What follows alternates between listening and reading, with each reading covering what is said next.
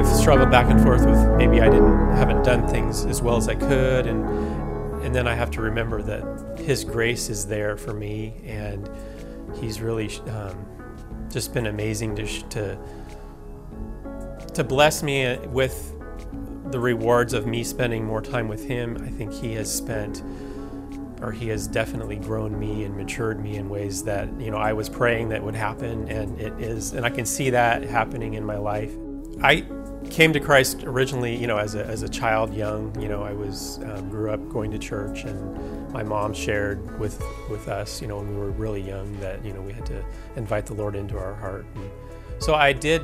I remember walking to school one morning, probably in second grade maybe, and I remember praying that, the Lord would come into my heart. And I think then there was kind of a long season of just not a lot of growth, and it really wasn't until I was even out of college that I really started growing more and developing a better relationship with the Lord, a deeper one, and that's really where the fruit started to develop. As I grew, originally when I first started really attending Big Valley and the more of the personal relationship with the Lord, that was something that I didn't grow up hearing as much. I felt I was kind of behind in some ways as I was a little older, but I wasn't. I just kind of felt the Lord pulling me in and to spend time with Him, and I really spent a lot of time with the Lord, trying to grow closer to Him and spending time in His Word, and so that really helped me to feel a lot closer to the Lord. I guess my journey has been a lot about kind of trying to transform and allowing God to transform me through the different Bible studies I've been in, the different ministries that I've been involved with, and helping me to have more confidence in doing, things that at one time I probably wouldn't have done, just out of, fear and insecurities and whatnot. So the Lord has really, blessed me with, being able to kind of come out of that shell a little bit more and to be more open to hopefully helping other people in that way, being involved in ministries where, I can, share what God's, sharing with me, and maybe that will encourage them as well. That's by His grace that He is doing that.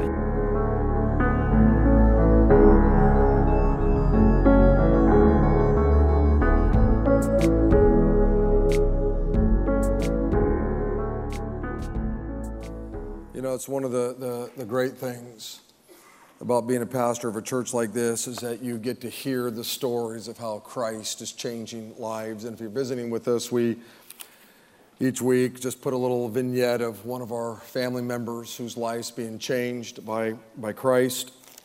I want to welcome those of you that are over in the venue, and man, great crowd over there, and the worship was just really fantastic over there. So I want to welcome you. If you're listening online, and we have hundreds of people that listen online, I'm grateful for all of you, and you might be listening on the radio program or whatever, and we're just grateful that you're listening. You're a part of what we're doing here.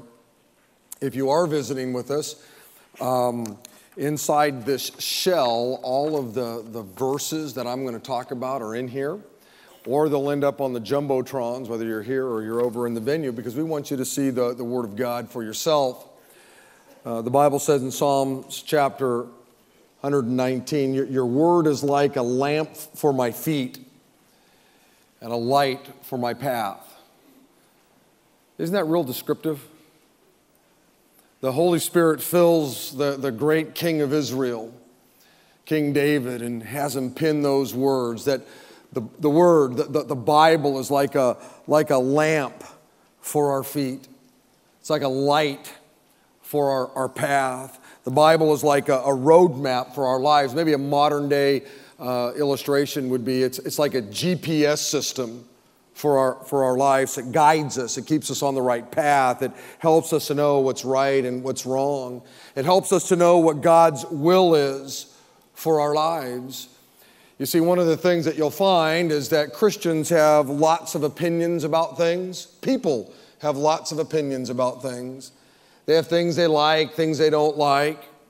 They have thoughts about this and thoughts about that. And nothing wrong with opinions and thoughts, but what matters is what does God have to say? And in my almost 30 years here at Big Valley Grace, lots of Christians have ideas and thoughts and opinions and preferences. And there's nothing necessarily wrong with those things. But what matters is what does God's Word have to say? Which is why each weekend here at Big Valley Grace, if you're visiting with us, I take a little portion of the Bible. Today it'll be 12 verses. And we read it together and we try to kind of pick it apart a little bit and see what God would have to say for us. Because it really is the guidepost to our lives. It's the GPS system for our lives. Jesus put it this way. Jesus said, "But man does not live on bread alone, but on every word that comes from the mouth of God." You see, this morning you got up and you ate breakfast. I don't know, you had some toast or pancakes or post-toasties or whatever it is you ate because your physical body needed food. In a little while, you'll go eat lunch because your physical body needs some food. But Jesus said, because you're a human being, you're different. You're made in God's image. Whales aren't made in God's image. Buzzards aren't made in God's image. Fish are not made in God's image. They're created by God, but they're not made in His image. We as human beings are made in God's image. It's what gives our life dignity and sanctity. It's what makes human beings different than everything else. It's because we're made in His image. And because we're made in His image, we need something more than toast. We need something more than hamburgers. We need something more than steaks or pizzas. We need another kind of food. We need food for our souls. And the only place you get that food is in the Word of God, Jesus says. Which is why everything we do around here at Big Valley Grace revolves around the Word of God. Now, for those of you that are visiting with us, we're in a series here where we're going through a book of the Bible called the book of Philippians. It was actually a letter that this man named Paul wrote to a group of Christians in a town called Philippi. And I've got a special message for all of the men today. As I was reading this and studying it, I, for whatever reason, was just drawn to the fact that somehow this really applies to men. Now, ladies, it'll apply to you also. But I think you'll see how this really applies to men. So if you are here today, you're over in the venue, I want you just to stand up if you're a guy, okay? All the guys stand up right now, okay? I want to pray for you. Just all the men stand up. And I just want you to close your eyes for a second. Just everybody. Just close your eyes for a moment. Just want to get you alone. Don't worry about your spouse, your girlfriend, whatever. Just the kids. And I want you to listen to me carefully, men. Being a male is a matter of your birth. You're either born a male or you're born a female. But being a man is a matter of choice. And unfortunately, in my opinion, there's not a lot of men in our world today. There are lots of males, but not a lot of men. And the reason why is because there's such confusion out in the world today as what a real man is. And so I hope that somehow, guys, you hear from the Lord today. Because it doesn't matter what I think. It doesn't matter what anybody else thinks. What matters is what does God have to say? Father, thanks for all these guys that are standing here, those guys that are standing over in the venue. Thanks for all the guys that are at home right now listening on the internet. Lord, I pray that we would hear from you today. Speak to these guys, Lord.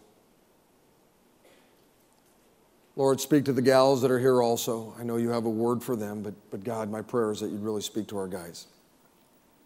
And I pray this in your name. Amen. Amen. Okay, guys, you can grab a seat.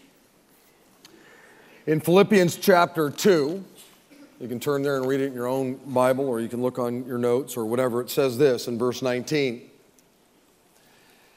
If the Lord Jesus is willing, I hope to send Timothy to you for a visit. Then he can cheer me up by telling me how you're all getting along. I have no one else like Timothy. I have no one else like Timothy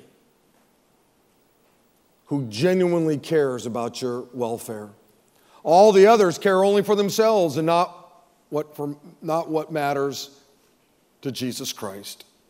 But you know how Timothy has proved himself like a son with his father. He has served with me in the preaching of the good news. I hope to send him to you just as soon as I find out what's going to happen to me here. And I have confidence from the Lord that I myself will come to see you soon as well. Meanwhile, I thought I should send Epaphroditus back to you. He is a true brother. He's a co-worker. He's a fellow soldier. And he was your messenger to me in my time of need. I'm sending him because he has been longing to see you. And he was very distressed that you heard that he was ill. And certainly he was ill. In fact, he almost died. But God had mercy on him and also on me, so that I would not have one sorrow after another. So I am all the more anxious to send him back to you, for I know you will be glad to see him, and then I will not be so worried about you. Welcome him with Christian love and with great joy, and give him the honor that people like him deserve. For he risked his life for the work of Christ, and he was at the point of death while doing for me what you could not do from far away. Men, there were two phrases that stuck out to me as I read this last couple of weeks, especially this past week. Number one, Paul said, I have no one else like Timothy. I just thought that was an amazing statement. The great apostle Paul says, man, there's nobody like that man.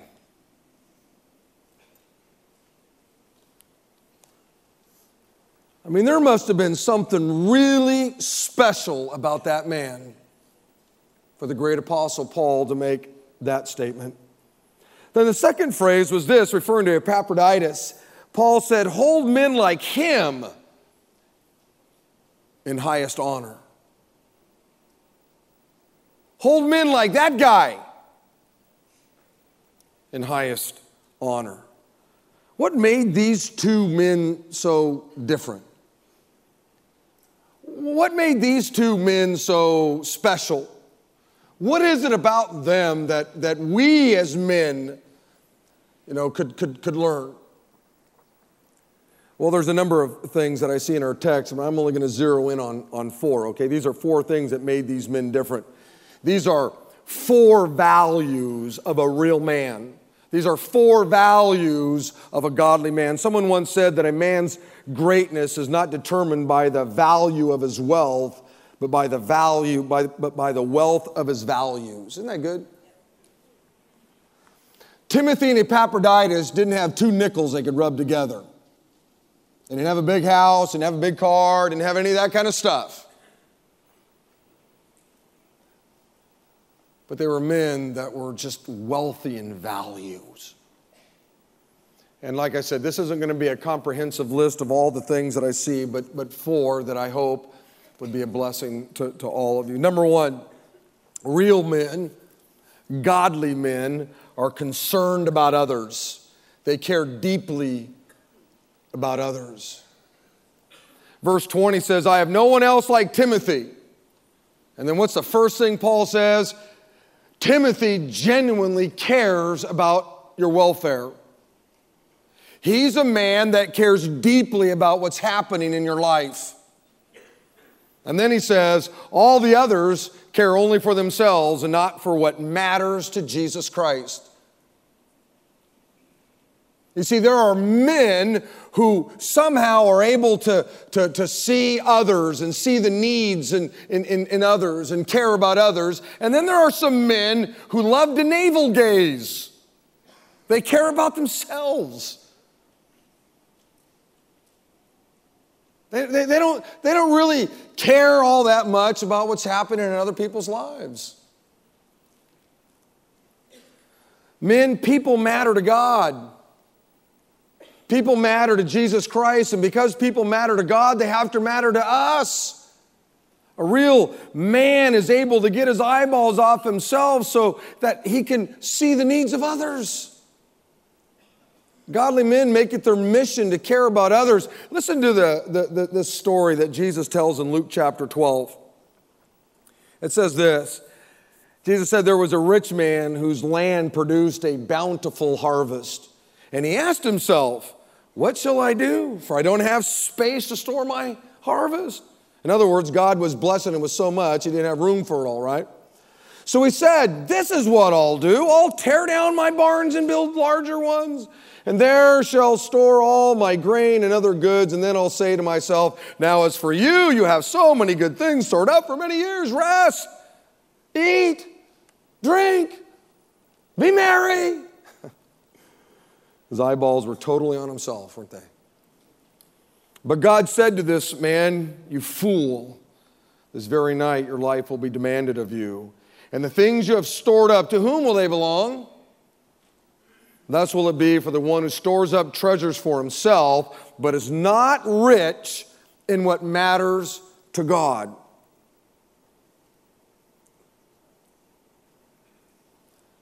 Men, all this guy thought about was himself. I mean, it never entered his mind that maybe the reason God had blessed him with so much stuff was that he could somehow be a greater blessing to those that were less fortunate.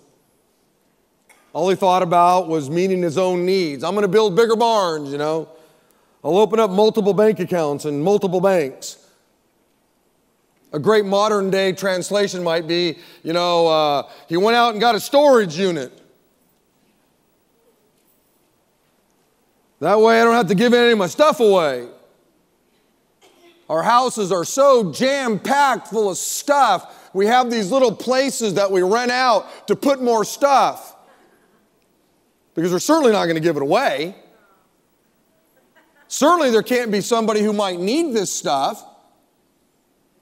Let me tell you something. This story in Luke chapter 12, every time you drive by a mini storage place, you got to think of Luke chapter 12.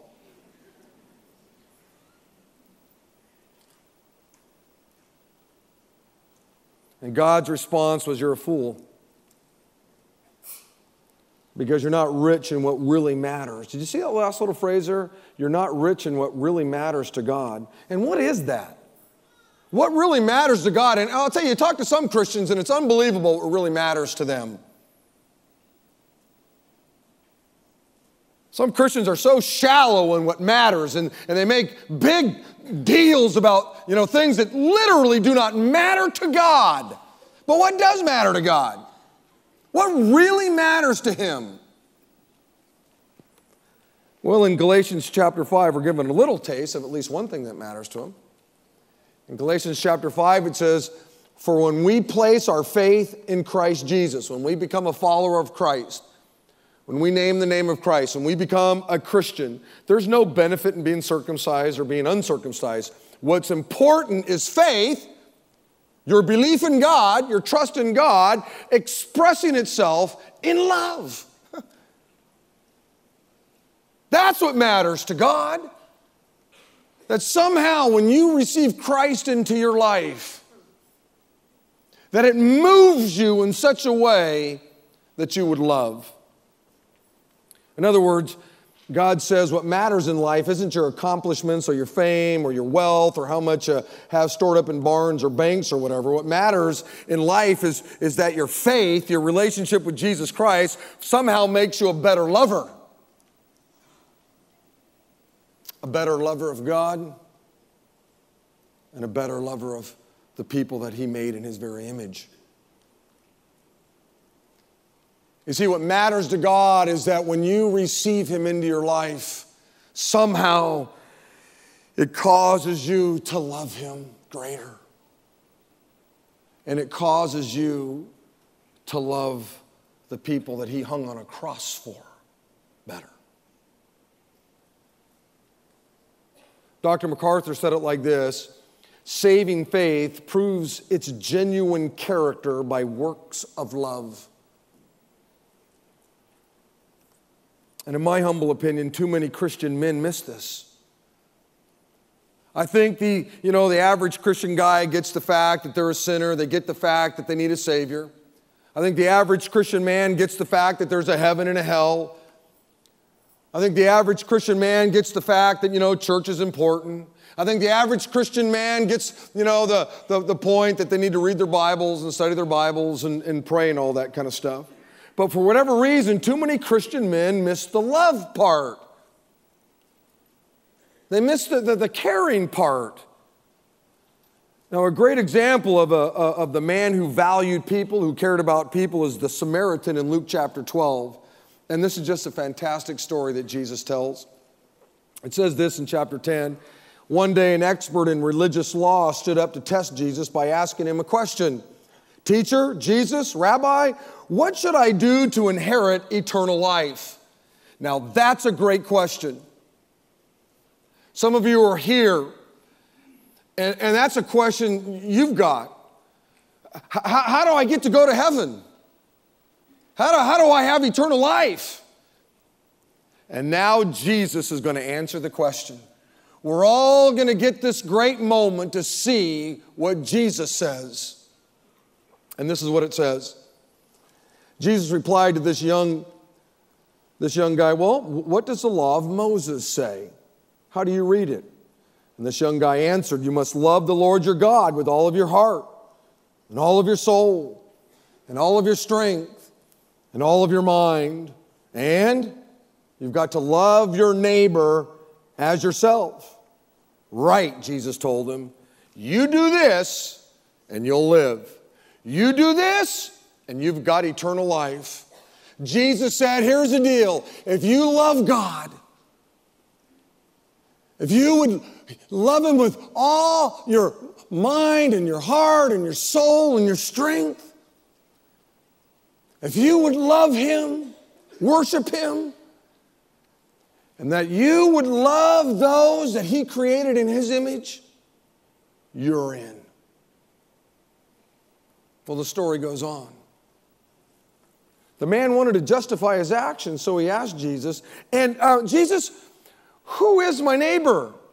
I mean, if that's what gets me into heaven, is loving, my neighbor, who is it? And Jesus replied with a story. A Jewish man was traveling on a trip from Jerusalem to Jericho when he was attacked by bandits. They stripped him of his clothes and beat him up and left him half dead beside the road. Bummer. By chance, a priest came along. Woo! Whew, lucky guy. The religious guys is coming by. The pastor's coming by. Woohoo! But he saw the man lying there, and he crossed to the other side of the road and passed him by. A temple assistant walked over, another religious person, and looked at him lying there, but he also passed by on the other side. That's crummy. Then a despised Samaritan came along, and when he saw the man, he felt compassion for him. Going over to him, the Samaritan soothed his wounds with olive oil and wine and bandaged them. Then he put the man on his own donkey and took him to an inn where he took care of him. The next day, he handed the innkeeper 2 silver coins, telling him, take care of this man. If his bill runs higher than this, I'll pay you the next time I'm here. Now, which of these 3 would you say was a neighbor to the man who was attacked by bandits? And the man replied, the one who showed him mercy. And Jesus said, yes. Now you go do the same. Wow. How do I get to heaven? Jesus said, here's how you get to heaven. You've got to love God. You've got to love God with everything you got, every cell in your body. You've got to surrender your life over to God. And the proof of that will be the fact that you love the people that He died on a cross for. You'll love your neighbor like yourself. And who is your neighbor? a stranger. A stranger you might meet on a street corner somewhere. You know, sometimes the Word of God doesn't need a lot of commentary. You just read it and look at it and go, whoa, and you let it do its job. And one of the things about a real man, a godly woman, is they care about other people. They care. They're concerned about others. I know some men that are so wrapped up in themselves and they're wrapped up in their business and they're wrapped up in their jobs and they're wrapped up in their hobbies and they're wrapped up in video games that they're no longer daddies, they're mummies.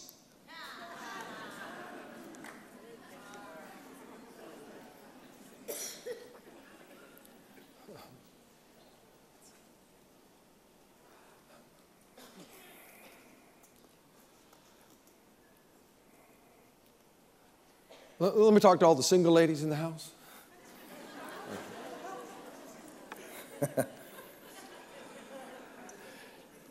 You know, it's a free country. You know, you get to choose any guy you want.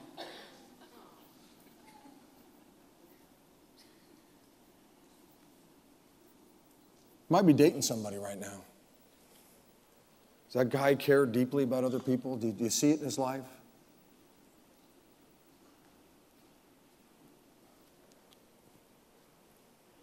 Do you? Or is he so wrapped up with an Xbox? Look at, ladies, you know, there are times I'm just amazed at who you pick. Really? 7 billion people on the planet? And that's the dude? Wow. Okay. He's cute. He's got a car. Yeah, boy, you've set the bar high. You've really. Let me tell you something, ladies. You start dating a guy, you got to look at his life. Does he really care about other people? Is he concerned about others? How does he treat his mama? How does he treat his dad? How does he treat his brothers? Has he got a heart for the brokenhearted? Or is it just this? Navel gazing. Cares a lot about himself. And by the way, that goes both ways. Guys, it's a free country, isn't it? You can date anybody you want. You can marry anybody you want. Choose wisely. These are things that you could look at in your life. Some of you need to unwrap yourselves from all the stuff, the businesses and the jobs and the hobbies and all the stuff so that you might better see the people that God brings into your life. God brought a spouse into your life. God brought kids into your life. God brought people into your life. God brings someone to mow your lawn to your house each week. God brings somebody over to check your pool each week. God brings all these people into your life. But you can be so wrapped up in you that you miss it. And you don't even care about them. You don't care about what's happening in their life. You're not concerned about what's going down in their life. And so they come over and they mow your lawn and then they leave and you didn't even think anything about it. You don't even know what's happening in their life. And maybe if you did, who knows how that might impact the kingdom. Paul said in 1 Corinthians chapter 10, don't merely look out for yourselves. Look out for the good of others also. One of the distinguishing marks of a real man, a godly man, is that they care deeply about others. Paul said that Timothy was a man that genuinely cared about others. He genuinely cared about others, while everybody else he knew, basically, all they did was care about themselves. They didn't care about the things that mattered to God. Obviously, Jesus cared deeply about people, didn't he? All you have to do is look at a cross and go, man, he cared about people. He died on that thing for people. Number 2, real men, godly men, work hard to maintain their integrity. Look at verse 22. He says, but you know how Timothy has proved himself like a son with his father. He served with me in preaching the good news. That word proved means that Timothy was tested. His character was tested. What he believed in was tested. What he valued was tested. His integrity was tested, and he passed the test. He proved himself. And ladies, you're dating some guy, you got to look at their integrity. Have they proved themselves? They got character? They standing on something? You know what they believe in? Have they proved themselves? Are they working hard to maintain whatever integrity they might have? In Acts chapter 16, it says that Timothy was well thought of by the believers. He was well thought of. He had proved himself. He worked hard to maintain his character, his integrity. Godly men prove themselves by not caving into pressure. Godly men prove themselves by not conforming to the world. Godly men prove themselves by not being afraid to be different than the culture. Godly men prove themselves by not being afraid to stand alone. I was wondering, men, what are you willing to stand for? Do you have some things in your life, some principles in your life that you say, you know what? I'm standing on that. I believe that.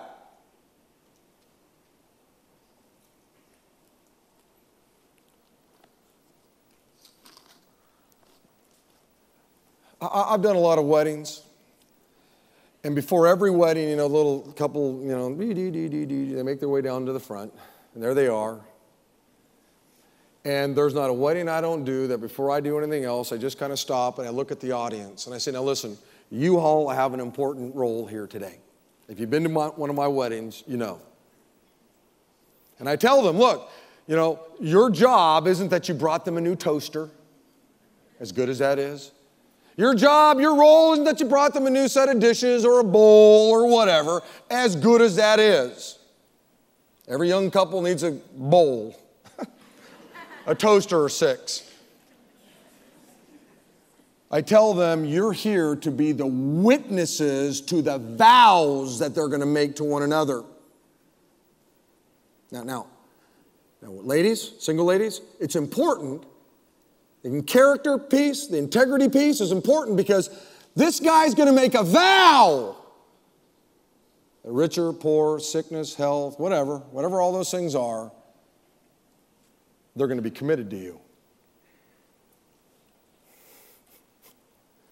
Important that your man have a little integrity, eh? You think that's important? Guys, do you think it's important that this gal who's going to make vows in front of witnesses, it's important that you've established the fact that they've proved their character, that they've proved their integrity? Absolutely it is.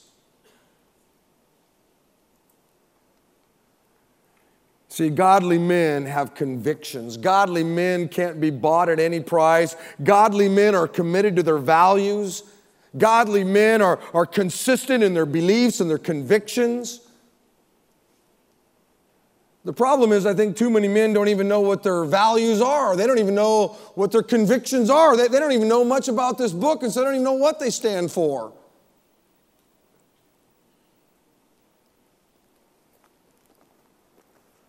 But a real man, he has to work hard to maintain his integrity. Because it takes work. All kinds of forces that come at us to try to get us to blow off our character, our integrity. Proverbs chapter 10 says, the man of integrity walks securely. Why? Because there's nothing in their life that they have to worry about. Proverbs chapter 20 says, the godly walk with integrity. Blessed are the children who follow them. One version says it's a wonderful heritage to have an honest father or a dad who's full of integrity. Man, listen, if you're inconsistent in your walk with God, the chances are great that you'll produce insecure children. And here's why. They don't know where you're coming from. Hey, church is important. We got to take little Johnny down to, Club 56, or I got to get, Julie down to junior high group, but dad doesn't go to church. They don't know where you're coming from. There's no integrity in that. You don't really value it, Dad, because you don't go. But you want me to go. Huh? How does that work? It is a wonderful heritage for a child, a son or a daughter to grow up with a dad who has worked hard to maintain their integrity.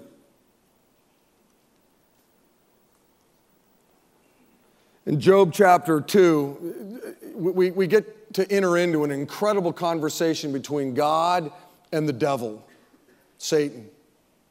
And it says this, then the Lord asked Satan, have you noticed my servant Job? Job is an incredible man in Scripture. He's the finest man in all the earth. He's blameless, a man of complete integrity. He fears God and stays away from evil, and he has maintained his integrity even though, Satan, you urged me to harm him without cause. And I know God would say that about many of you in this room. I know a lot of you.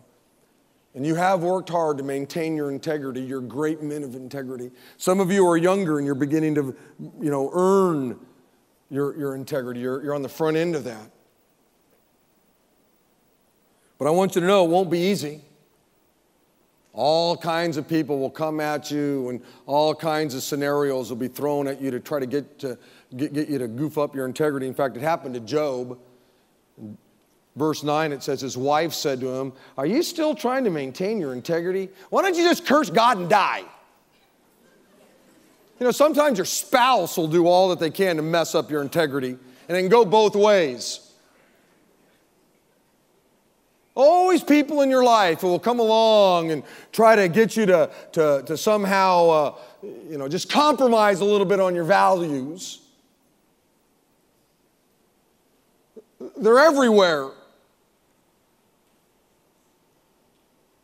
But a godly man, a real man, works hard to maintain their integrity. There's a great book that you ought to have. It's written by Bill Hybels. It's called Who Are You When No One's Looking? Just buy it for the title. That's integrity. Who are you when no one's around? Your reputation is just who people see. You can fake some. People have great reputations, but they're horrible in their integrity. Integrity, character is who you are when no one's looking. No one's around. It's just you in an empty house. Now look, I know some of you are just going, oh dude, my chest. I wish I hadn't came today. I remember Rick said he was going to talk to the guys. I forgot. I should have called in sick. I know the feeling. And I want you to know something. I'm glad you're having that feeling. Because that tells me that you truly know the Lord. That God's Spirit lives inside of you. You're not having a heart attack. That's just the conviction of the Holy Spirit in your life. And what a beautiful thing. Because you could leave here today and go, you know what? I was talking with a guy last night. He gets home, and he's not a man of great integrity. He didn't work very hard at his integrity. And he sat down with his wife, and he said, I want you to know I heard from the Lord tonight. And things are going to be different in my life. I want to be a man of integrity. Would you forgive me? And he went and got his 2 teenage kids and said, hey, your dad heard from the Lord tonight. And I've been a good provider. I've put a roof over your head and made sure you had clothes and you've never missed a meal. But I've not been a very good example to you of what integrity is. And that's going to change, and I need you to forgive me. And pray for your dad. That probably took him 2 minutes, maybe a minute. What a great moment for God and His kingdom.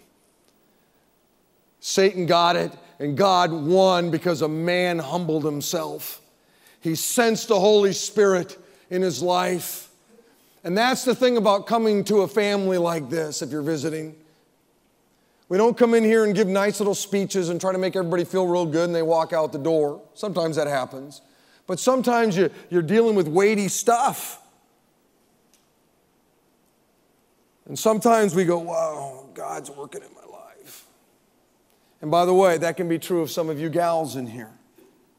Some of you gals may need to do some repenting in your homes tonight. Number 3, real men, godly men understand the importance of relationships. Verse 25 says, meanwhile, Paul says, I thought I'd send Epaphroditus back to you. He's a true brother. That wasn't good enough. He's a co-worker. That wasn't good enough. And he's a fellow soldier. This is one of the great, great Bible verses for men right here. Men, let me give you 3 thoughts about the Christian life. Number 1, the Christian life is a community of brothers and sisters in the Lord. Over 133 times in the New Testament, Paul uses the word brother to describe the relationship between Christians. We're family. Number 2, the Christian life is a community of co-workers serving the Lord. The idea here is that we serve together, not independently, but together. We're not a community of co-bosses. And that's the way it turns out sometimes. We're not co-bosses. We're co-workers. We have a boss. We work together. We're family and we work together. And then number 3, the Christian life is a community of soldiers battling for the Lord. Men, when you gave your life to Christ, you became an enemy of the devil, and you can't take him on by yourself. You need others that can help defend you, help protect you, help support you. We're fellow soldiers. We're in a platoon together. Men, let me ask you a question. Can other Christian men use these terms about you? Would any other guy call you their brother in the Lord because you're doing life with them? Now, I know you're looking at the back of some guy's neck and he's theoretically your brother. I get it. I'm talking about where you're in relationship with that guy. Where they would say, that's my brother. That's my brother. That's my brother. How about this? Would anybody call you their co-worker? Because you have a place of service together with other guys. The choir, the orchestra, the band. You're serving with teenagers. You're serving in our children's ministry. You're walking a parking lot. You're an usher. You're a greeter. You go visiting people in the hospital. You go visit people and talk with them about Christ, evangelism. Is there somebody who you would go, that's my co-laborer? I serve with that guy. How about the last one? Would anybody call you their fellow soldier? Would anybody say, man, that guy right there is a soldier with me. That guy's a soldier with me. Man, we got an enemy, and the enemy's way better than I am, and that guy right there's got my back. I'm in a foxhole with that guy right there. And I think it's interesting that the Holy Spirit gave Paul these 3 words. Because there are times when we are brothers in the Lord. Some of my small group is here. Jeff Greep's right back there, and he's in my small group. And man, he'll be over tonight, and we're brothers. Brothers in the Lord, man. Hanging out, laughing, drinking some tea, eating some, desserts or whatever. We're brothers. But you know what? There are times when we're not brothers, we're co-laborers. I have people that I'm co-laborers with. And then sometimes, man, we're not even co-laborers, man. The enemy's attacking my brother. And so now we're fellow soldiers. And so we go from brothers to working together, serving the Lord, to literally in warfare with one another. And that's the Christian life. And a real man gets it. A real man understands they need brothers. A real man understands they have fellow workers for the kingdom. A real man understands that they have fellow soldiers. Ladies, you're dating somebody who's just kind of, a recluse. They just kind of don't have any friends. There's nobody they do life with. They're just here. They don't have any co-laborers. Dude. That's the last guy you want to hang out with.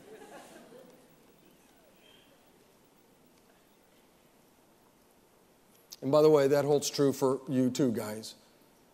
Ladies, sisters in the Lord, co-workers. It all applies both ways. You understand that, right?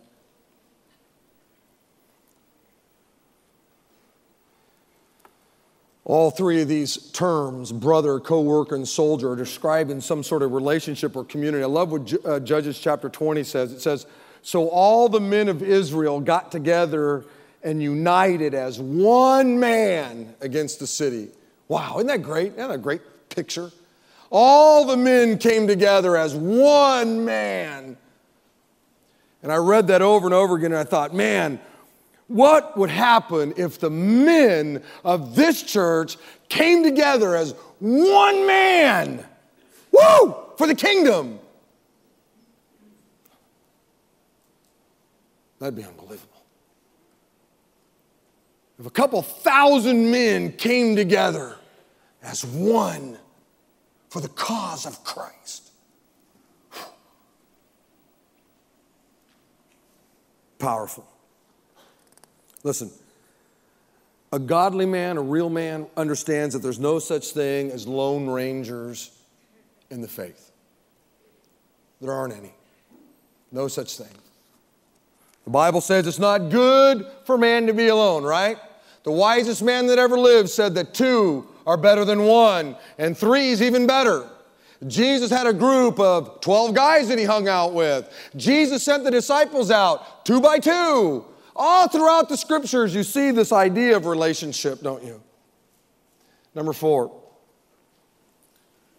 not only do real men care about others, and not only do they work hard to maintain their integrity, not only do they understand the importance of relationship, but number 4, real men, godly men are willing to sacrifice.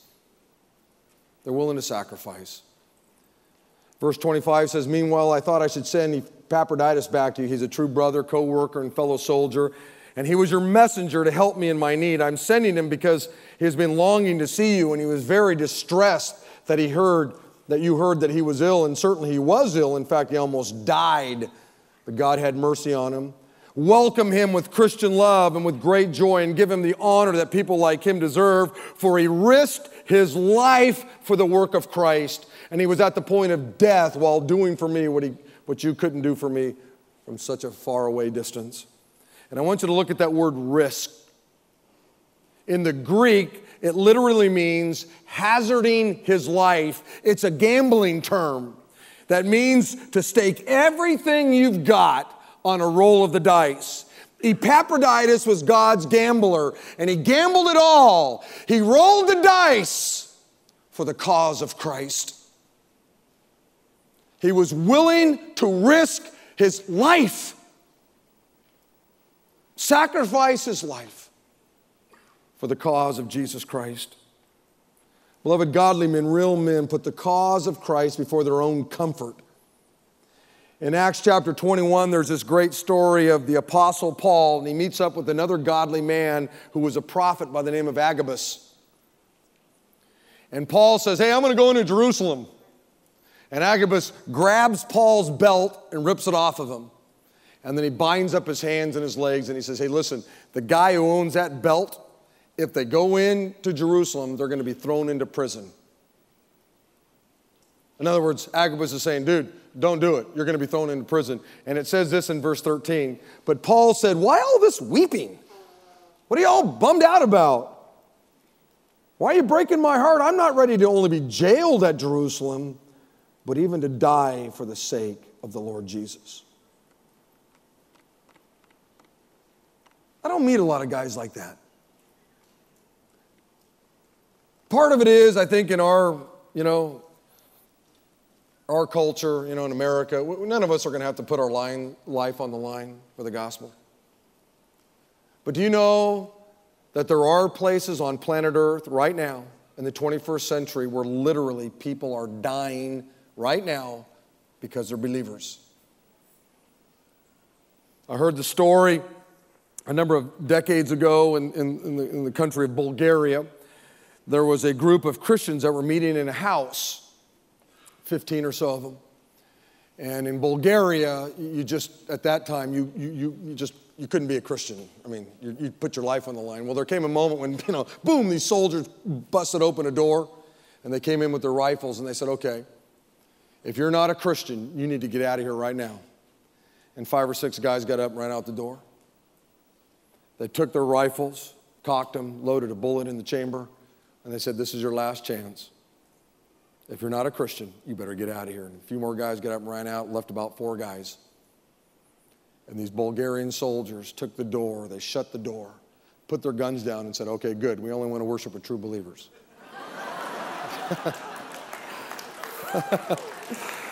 Yeah. Now here's the thing, I thought about that story. And Jeff, I was thinking, what if tonight someone busted down our door, some crazy guy, put guns to our heads? Really? You a true believer?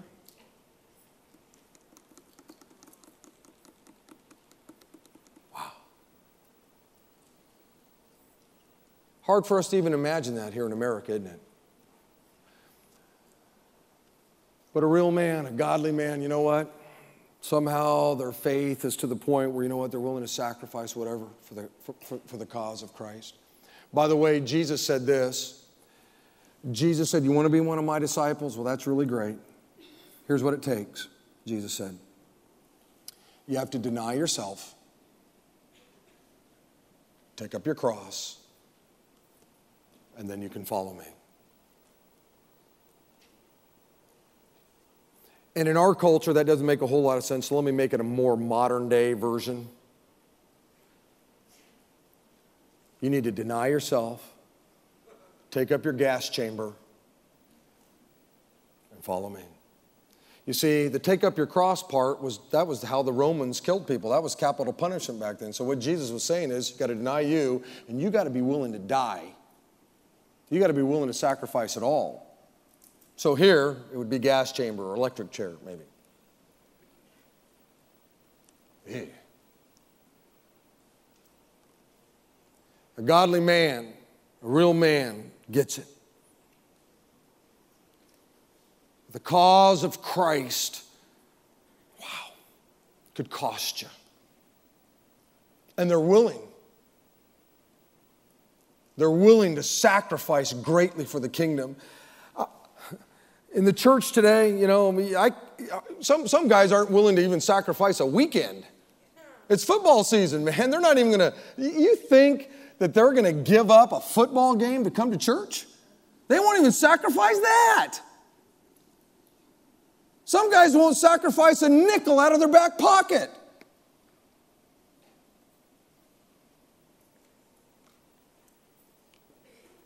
And here's Jesus saying, you want to be one of my followers? Here's what it costs you. It might cost you your life.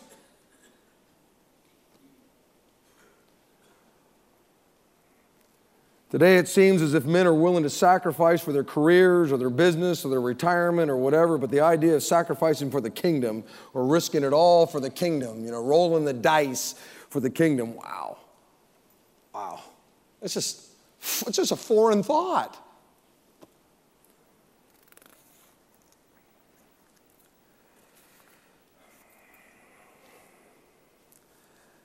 In 2 Chronicles, I'll end with this.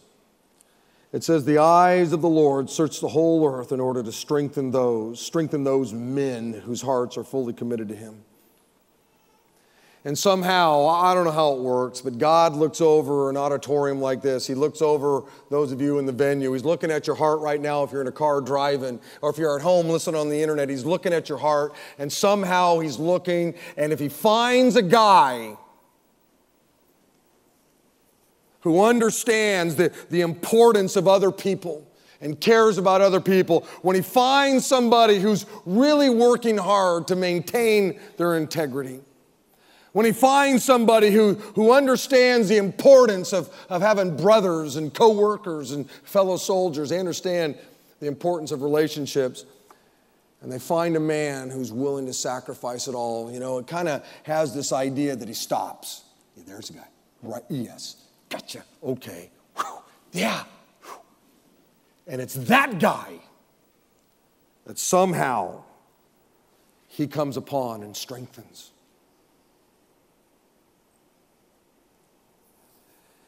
And here's the deal. We have a room called the altar room, and there's one over in the venue. And the pastors and the elders are in that room, and we'd love to pray for you guys. And don't think that you're going to walk into that room and find condemnation, because you're not, because every guy in that room, we're human. There are times every guy in that room hasn't loved people the way we should have. We don't always care about others the way we're supposed to, because we're human. We get it. There have been times when every guy in that room, you know what? Our integrity has slipped a little. We get it. Those men aren't superhuman.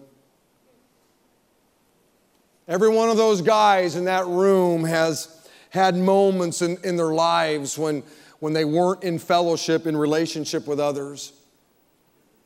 We get it. Every guy in that room has had moments when, you know what, they didn't sacrifice probably the way Christ would wanted them to. We get it. We've all been there.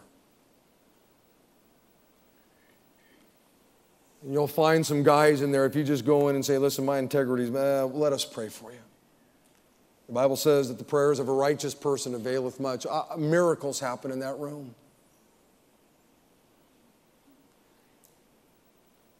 And some of you ought to just go in there. Maybe a gal, I don't know how the Lord has spoke to you. I know the Lord spoke to me this week as I was putting this together.